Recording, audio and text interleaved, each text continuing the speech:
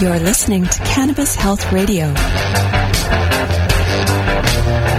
Here are your hosts, Ian Jessup and Corey Yelland.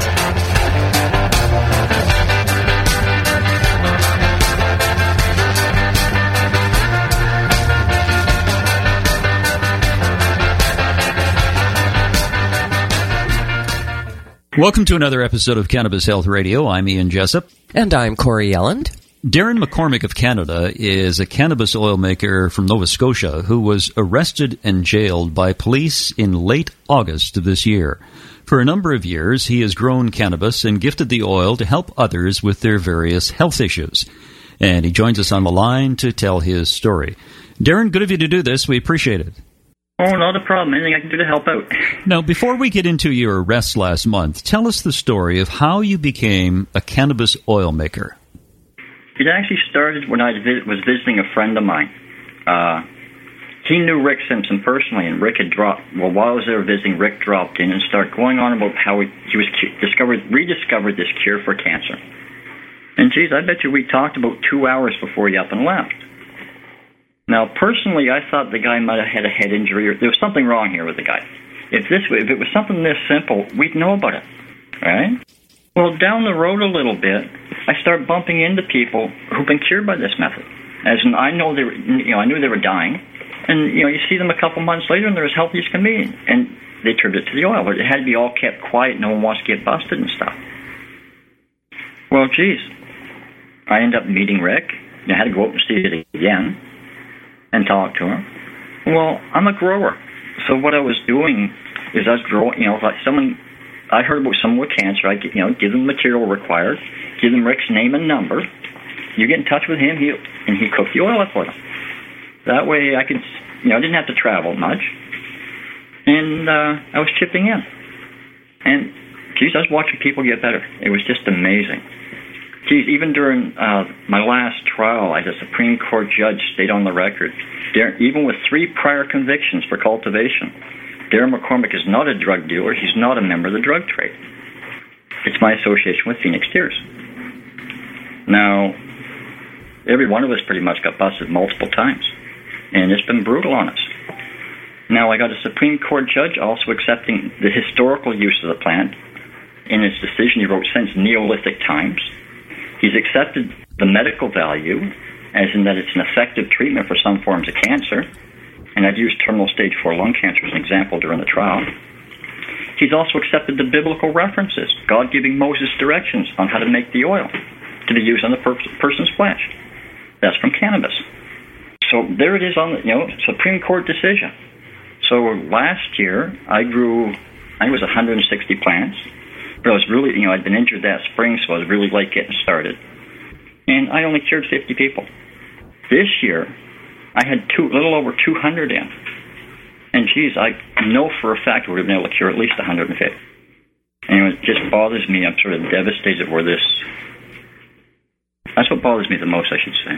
Darren, I just want to get a clarification. Now, when you met Rick Simpson and he told you about the cannabis oil, were you a grower at that time? I've been growing this plant since about the age of 14. And more so because I love growing plants. For years I used to grow them just to see how big I could get them. I never harvested them. It was to see how big of a plant they could get. They can become monsters. You just kind of grew it as a hobby? Yeah. That's the best way to put it. Yeah, believe it or not, I grew plants, and some of them, one that was actually discovered, it took 3 officers to hold the thing up for the picture. The plant was 16 foot tall. That's like a tree. Yeah. Guess what? They found it in August, towards the end of August. It still had a couple months growing to do. Oh, no. I need some of your tips, Darren. I've been growing for over 30 years. Now, once I met Rick and seeing what it could... And actually, I've cured members of my own family. Tell us about that. Well, I won't say who. In some instances, there was children involved that had cancer and cured for one of them cured for the second time. Wow. Now, but back in the day when, this was Rick and Matt Can there, if you were outside the Amherst area or outside of Cumberland County, you either never heard of it or wouldn't believe it. We were called all sorts of names from various groups out west and stuff. Basically, we're a bunch of rant-raving lunatics, didn't know what we're doing. Until I met this amazing woman online. I met her as an artist. I was starting a pewter company up at the time. I was buying little pieces from her. I didn't even know at the time that she was a pot activist herself in her own right. But she had lung cancer. I didn't know that when I first met her. And that was Reverend Mary Thomas Spears from Bowling Green, Kentucky. When I first found out she had cancer, I was just blown away. First thing I did was mail her a copy, run from the care. Well, I guess the pot of weed down there was just a little retarded. And geez, to me it was, well, that is just another plant. Well, like I say, long story short, she was personal friends with Jack Hare. Now, it was thanks to her, through taking the, like, to me, she asked me what I wanted for it. If it works, tell the world. I don't think she missed too many. My God, it just spread like wildfire from there. How many people do you think you've helped, ballpark? Directly, geez, I don't know for sure. I guess in the thousands. Well, I've been growing for a lot of years. If it wasn't for me crossing an international board, I took a few risks there to cure someone special at the time. Well, anybody who's been cured of what they call the Rick Simpson oil or Phoenix Tears oil, or if you heard about it, it was pretty much because some crazy Canadian took a trip to save a Yank, and it worked. If it wasn't for her, outside of the Cumberland County area, nobody would have been cured by this medicine, because nobody would have heard of it. To me, that deeply, they buried the reports. I think one of the things, Darren, that really made this oil come to prominence was the video Run from the Cure. Yeah, but even that, I can't tell you how many hundreds of copies were handed out, given away. And I bet you 98% of them were never even looked at, thrown in the garbage. Yeah, that's true. It takes a while for something to catch on, doesn't it? Well, to me, what I can't understand, it's so easy to see. Name me one plant that's been more studied than the cannabis plant. There's thousands upon thousands of studies done already where THC has cured cancer in the Petri dishes, the lab rats. Well, now we got the cases where it's in people, and we're proven time and time again. Now, one of the things that gets me is in my younger days, like when I was in my mid-teens to early 20s, I was a lifeguard. Over the course of my career, I might have pulled 35 people out, like 5 when I was officially on duty, and the rest more or less just being the right situation at the right time to see somebody do something a little foolish around water. Don't mind doing that.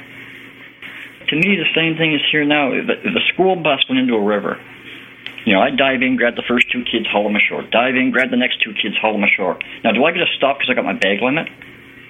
Or should I be allowed to continue? Or who has the right to stop me? Now, here we got a medicine we've proven time and time. Well, I got a Supreme Court judge acknowledging it as a treatment for cancer. And yet they're going to stop me from producing it and giving it to people that need it? Who's committing the crime? Well, I think the crime is the political aspect of cannabis and also what the pharmaceutical industry has done in order to pay off politicians to accept their viewpoint that the only medication that should be prescribed is chemicals and chemo and radiation. Do you know, Darren, how many prescriptions the doctors wrote in the United States last year? These are prescriptions only. I'll tell you. For what? Well, for anything, for pharmaceutical meds. They wrote 4,065 million prescriptions. That's enough for 13 for every man, woman, and child in the United States. That's money. That's what the pharmaceutical industry is out to protect, and that's what their bedfellows, the politicians, are willing to accept. I think it's horrendous that a simple plant that helps people should be illegal, whereas pharmaceutical medications, many of which are helpful, but a lot of them kill people, and that is legal. It doesn't make sense. Well, one of the things I brought up during a discussion when I got arrested there, part of your rights is you got the right to remain silent. And my reply at the time is, yes, dear, I know that, but I haven't got the ability. I started explaining to her about the Parker decision handed down, how the federal government had 12 months to come up with a constitutionally set of valid laws regarding access to medical marijuana, or to take marijuana off the Controlled Drugs and Substances Act, because the blanket prohibition of cannabis violated his constitutional rights. Now, here we are 17 years later. I think there was 9 or 10 or 11 cases between the two. They still haven't come up with option A. Well, that drops us back to option B, where the blanket prohibition violates our constitutional rights, therefore it's null and void, without force or effect in law. Now, what we have is police officers coming in and making arrests and stuff. Now, they're not enforcing any written law. They're enforcing Justin Trudeau's viewpoint, as in he's told them to come out and arrest us anyway. Well, the dilemma there is that prior to Trudeau getting in, we had Harper, who jammed Bill C-51 down our throats, where terrorism is defined as enforcing political will by might. So they're not actually officers of the law. They're armed domestic terrorists by legal definition. Now, I didn't write these definitions. I just know how to read. Now, I'm curious, as a member of the public, whose job is it to protect me from the armed domestic terrorists and bring them to justice? Well, that's a very good question. I want to get to your issue last month. Take us through the incident that occurred that resulted in your arrest. Well, I was over at my mother's house. We're next door neighbors. I have water problems at my house. Well, I got everything dug out where I can get, well, there was 27 split pipes in my house when I got out. And I'm down to the last 2 to fix.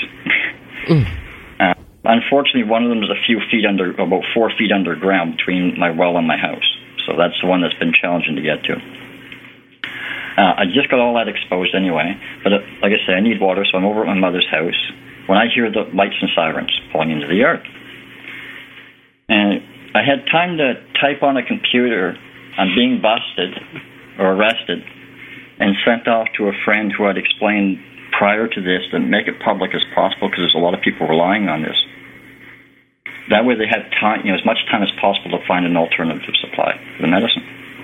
And he's done a great job for me. Now, I stepped out of the door, and there's a 9mm pointed at my guts by this cop. There's another one in the yard with the assault rifle.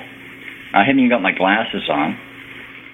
Something was flashed in front of me saying something about a warrant, but I couldn't read nothing. And like I say, I'm not going to argue with somebody with a gun pointed at my stomach.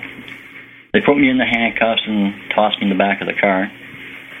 They kept me there for a little while, and then, they ended up taking me into town.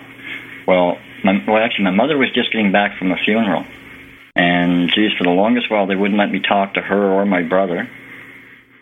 Finally, before they were taking me away, they had allowed me a few minutes to talk to them. But they ended up taking me away to town before anything beyond that. So I didn't see what they'd done.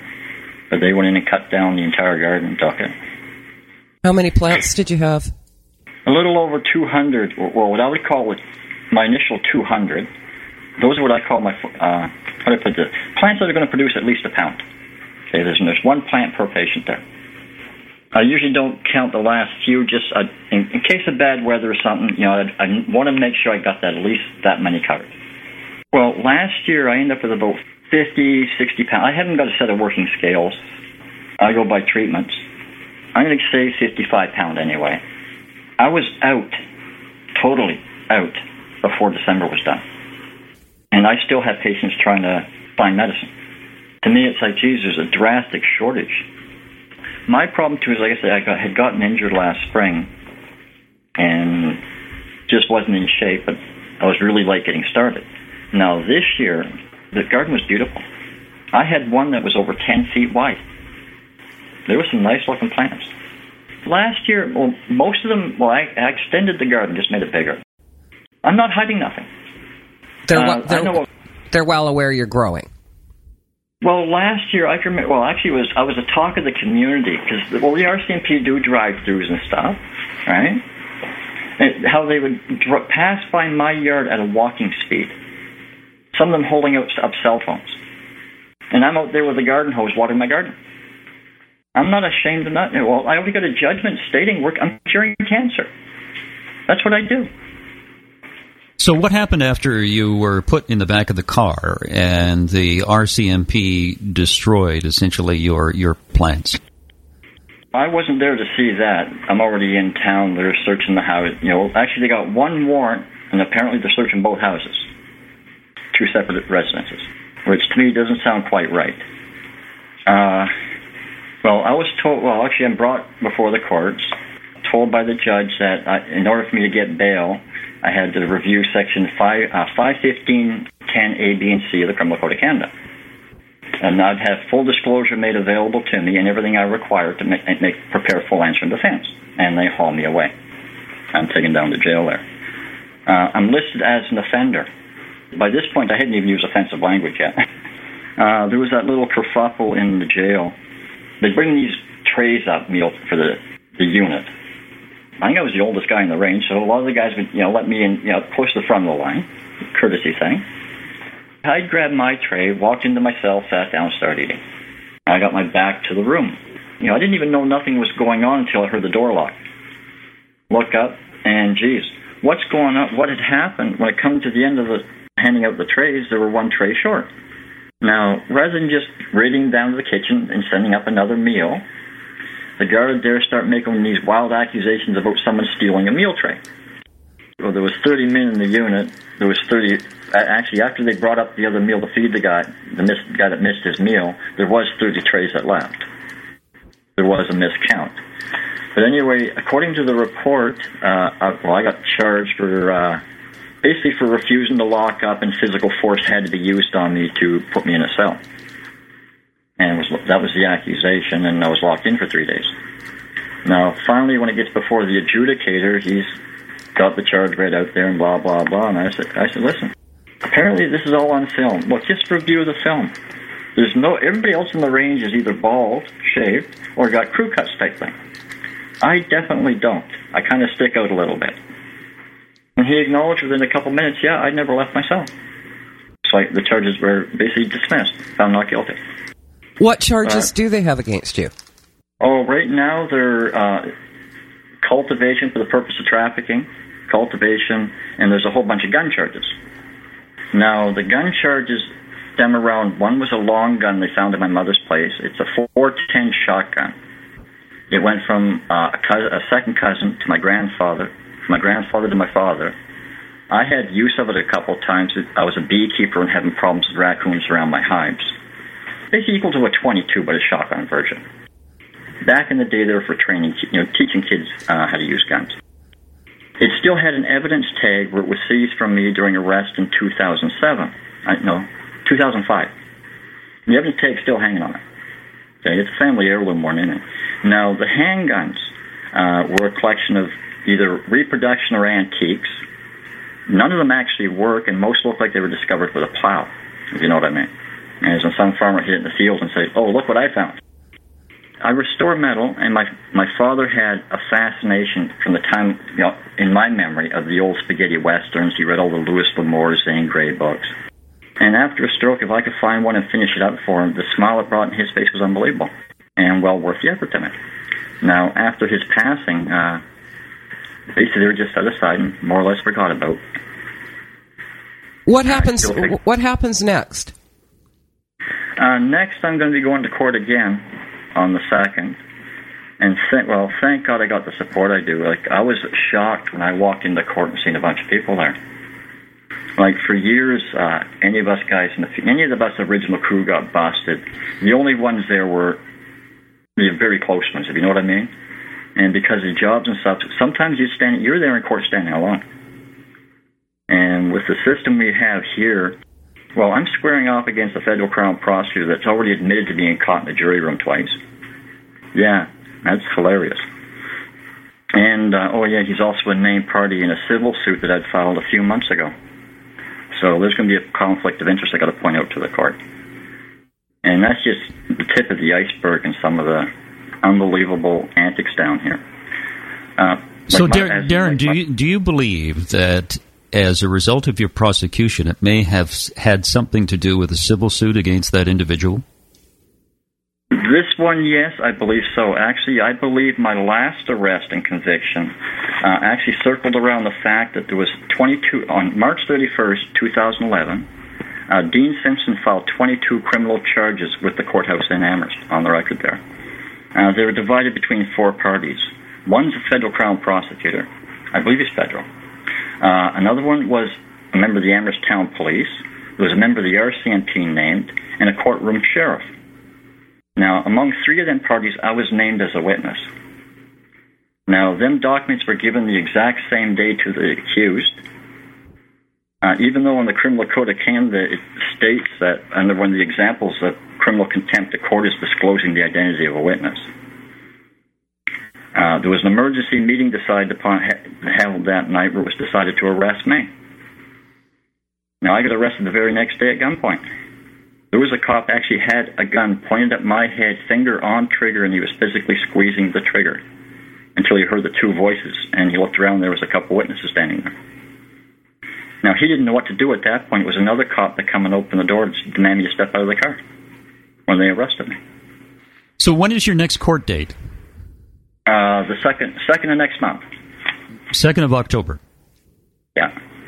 What has this meant, your arrest and the confiscation of your plants? What has this meant to some of the patients that you help out? Sadly, I think it's a death sentence, unless they can find an alternative. Chemotherapy has a 3% success rate.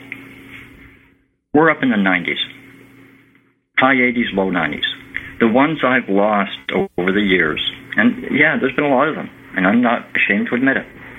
I've only had one that lived past the first week, and usually I say it was more the chemotherapy poisoning or radiation poisoning they were suffering from than the cancer that killed them.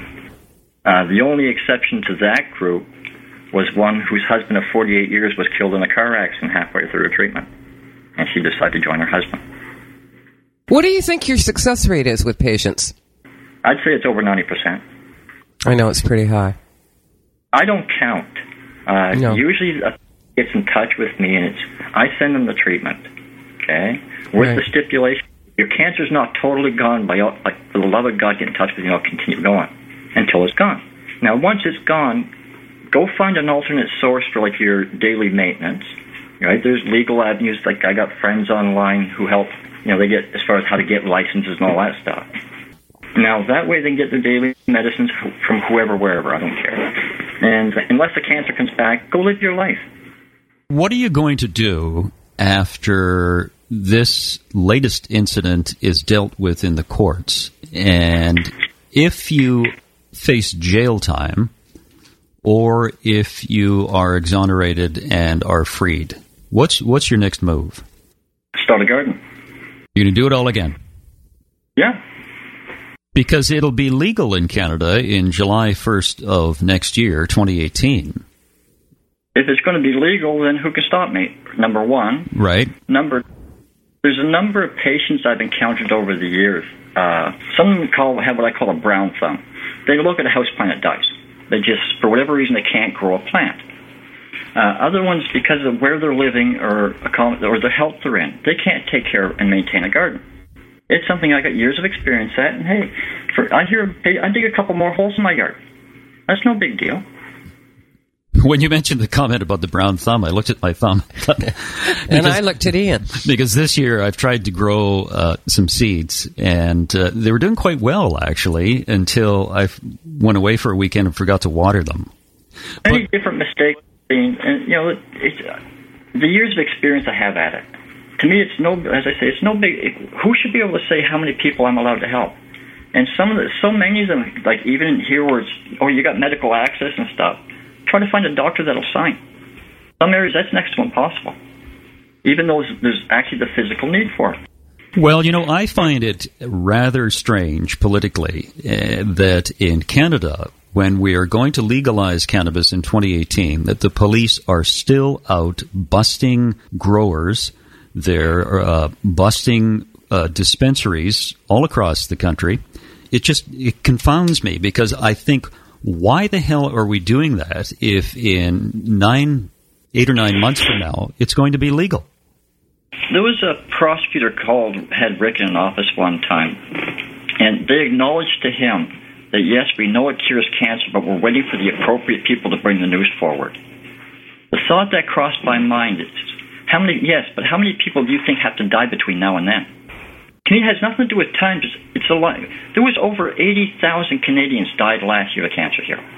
80,000. How many bodies is required for a valid charge of genocide? Well, we know, Darren, that it's all about money.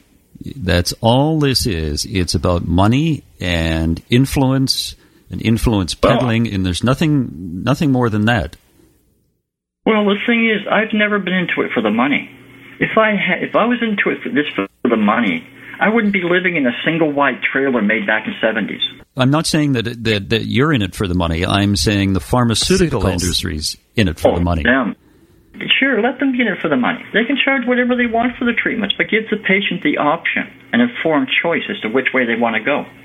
Do you want to go with Plan A, which costs $80,000 to $120,000 a month with a 3% success rate? Or do you want to go with Plan B, where it's anywhere from the cost of your solvent, if you're doing it all yourself, in a plant or two, or depending on your abilities, to whatever it costs for a pound of weed in your area? There's your actual physical cost to cure a patient. Some cancers, like skin cancer, for example, I've seen that cured a number of times in the past already with less than a gram of oil as a topical treatment.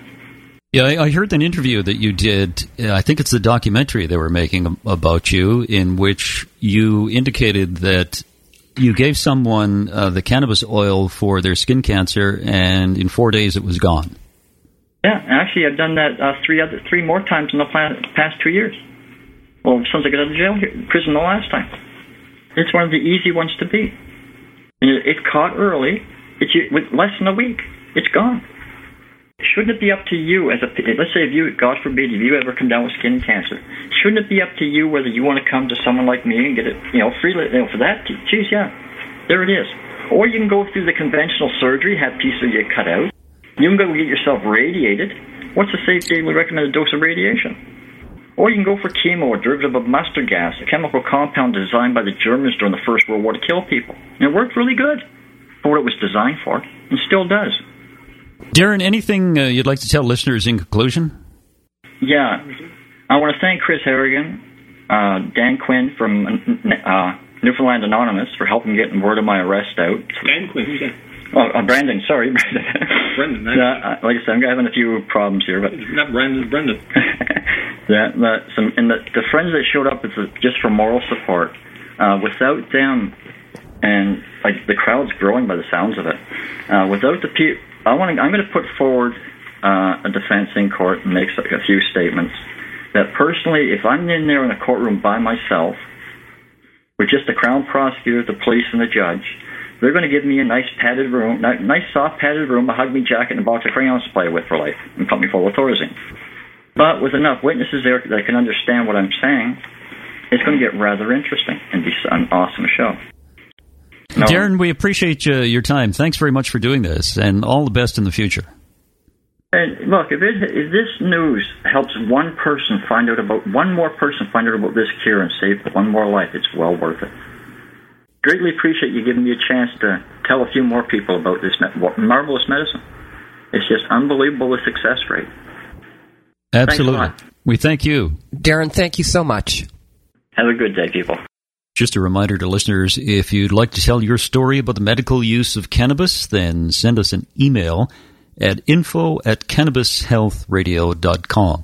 As you can imagine, when you do an interview a day, 5 days a week, we're always looking for people to talk to about the use of cannabis and how it's helped them. And if you'd like to help us at Cannabis Health Radio, then go to our webpage, cannabishealthradio.com, and make a donation, either a one-time donation or a monthly donation to help us out so we can continue bringing these stories to you. Wherever you are in the world, thanks very much for listening. You've been listening to the Cannabis Health Radio podcast. Visit our website, cannabishealthradio.com, and follow us on Facebook and Twitter.